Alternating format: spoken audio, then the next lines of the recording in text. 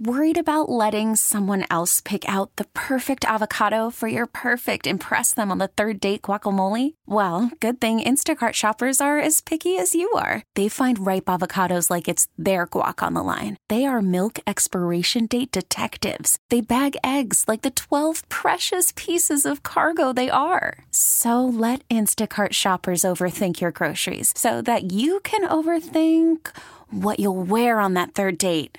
Download the Instacart app to get free delivery on your first 3 orders while supplies last. Minimum $10 per order. Additional terms apply. Hey, Rob Bradford here. I have set out on a mission with my good friends at FanDuel to prove what I have known for some time. Baseball isn't boring.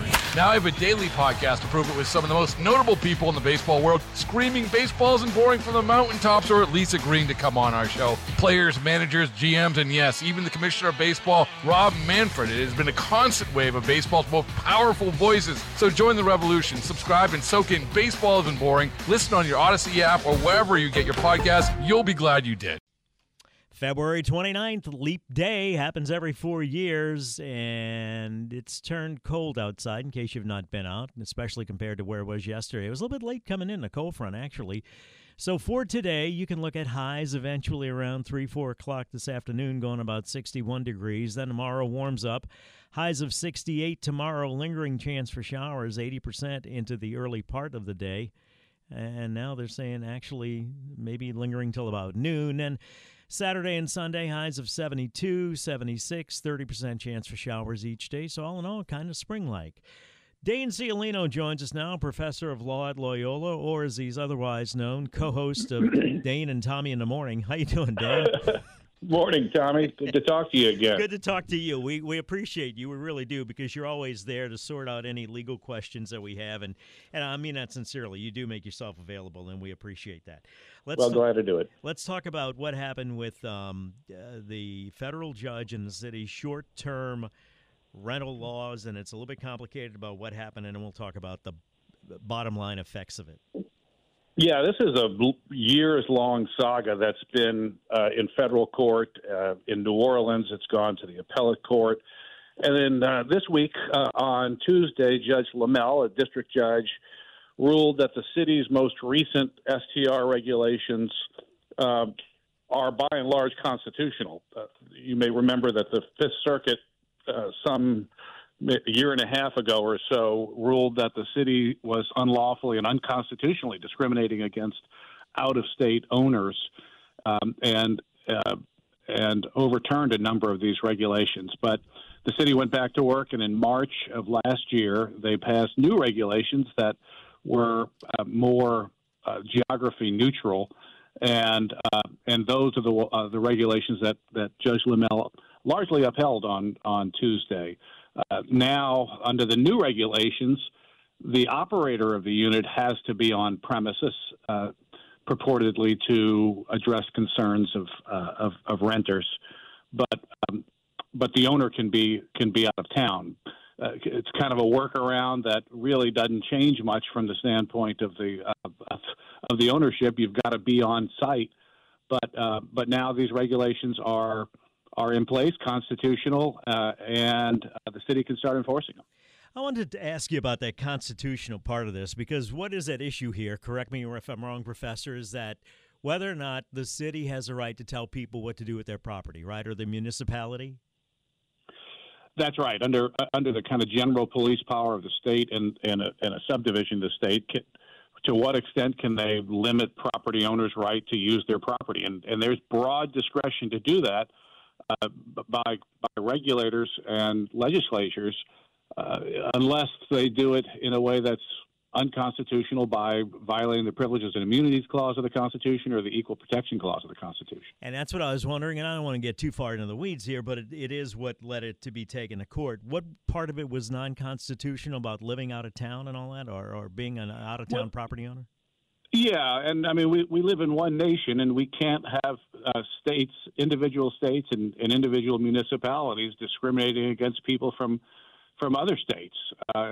That's not the notion of the unified federal government that the founders created. So, under the Privileges and Immunities Clause and Equal Protection Clause, there can't be those kind of unreasonable arbitrary distinctions between residents and non-residents of states. So if it's a state law or a regulation, it has to apply, or a municipal regulation, it has to apply to everybody equally, whether they're from there or not? By and large, yes, and that was the problem with the city's initial efforts to regulate these STRs. Now, of course, after that decision, after those initial rules were overturned, the city entered a kind of a wild west stage where the city was simply not enforcing any of these STR rules. And by some accounts, there were 6 times as many listings for STRs as there were permits. And that I think that's the case today. But in the wake of this ruling this week, the city has made it very clear that it's going to go after all of these unlicensed operators and restore some sanity to the whole process. So while there was no regulation, while this was being litigated, now they're going to go back and fix whatever happened during that time? Well, I think that the starting point, the low-hanging fruit for the Department of Permits, is to go after the regulators with no licenses whatsoever. And that's, I think, going to be the first enforcement effort, probably starting within the next week. But there, of course, are other issues about issuing new permits. There are going to be lotteries for permits, and there's still going to be some confusion, and particularly since Judge Linnell's decision is going to be appealed yet again to the United States Fifth Circuit, and the Fifth Circuit has shown no reluctance whatsoever to carefully review his opinions, and we could don't be surprised if there's still some additional litigation to go.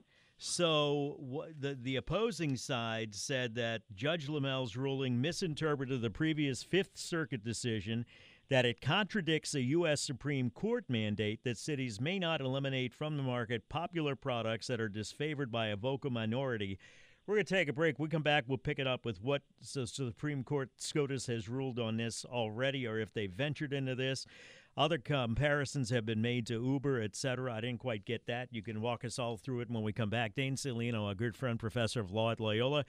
He makes complicated legal things seem simple, which is probably why he's a professor of law at Loyola. 620 Traffic Now, WWL.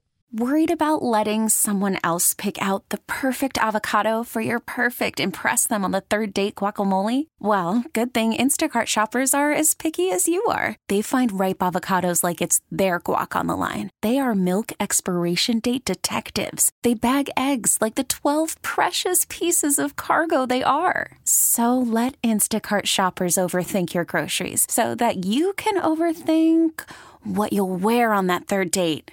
Download the Instacart app to get free delivery on your first 3 orders while supplies last. Minimum $10 per order. Additional terms apply. Baseball is in full swing. NBA playoffs are heating up, and your NFL team is gearing up for training camp. Listen to the latest on the teams you love here on the Odyssey app. The biggest sports radio stations in the country, providing unrivaled local coverage of their teams, all in one place. Exclusive interviews with players, coaches, and team executives, streaming live and always available on demand. Stay in the know with your favorite teams right here on the Odyssey app. 624.5, Tommy Tucker, WWL, talking to Dane Ciolino, professor of law at Loyola, about the ruling yesterday. U.S. District Judge Ivan Lamel, as it relates to short-term rentals in the city and what the city can do. And I mentioned the Supreme Court earlier because the opposition to the city said something about the Supreme Court and cities can't eliminate from the market popular products that are disfavored by a vocal minority. Tell me what the Supreme Court has said about this type of thing already, Dane. Yeah, I mean, the Supreme Court hasn't taken on an STR, a short-term rental, vacation rental type case. I mean, although these cases have been filed in virtually every state in the country, arguing constitutional violations from alleged Fourth Amendment violations to equal protection, to due process, to privileges and immunities, to Fifth Amendment takings. I mean, people, lawyers and property owners have been very creative in some of these lawsuits, but the Supreme Court has never taken straight on an STR type case. But the Supreme Court generally allows municipalities and states to regulate the use of property as long as it doesn't essentially amount to a taking of the property. If they take the property either physically or through some onerous zoning regulation, then there's got to be compensation paid.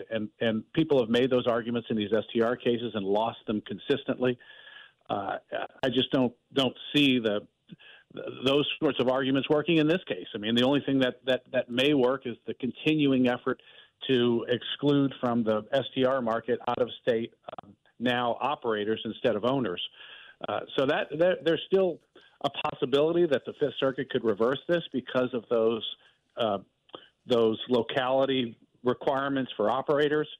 But by and large, that's about all they've got, I think, under the federal Constitution. And where does the homestead exemption fit in all of this? Is that part of it anymore, or is it just about? Well, it was, and that required the owner of the property to live on the property. Now the operator of the property must be present, and it's a slight difference, but one that Judge Lamel found important.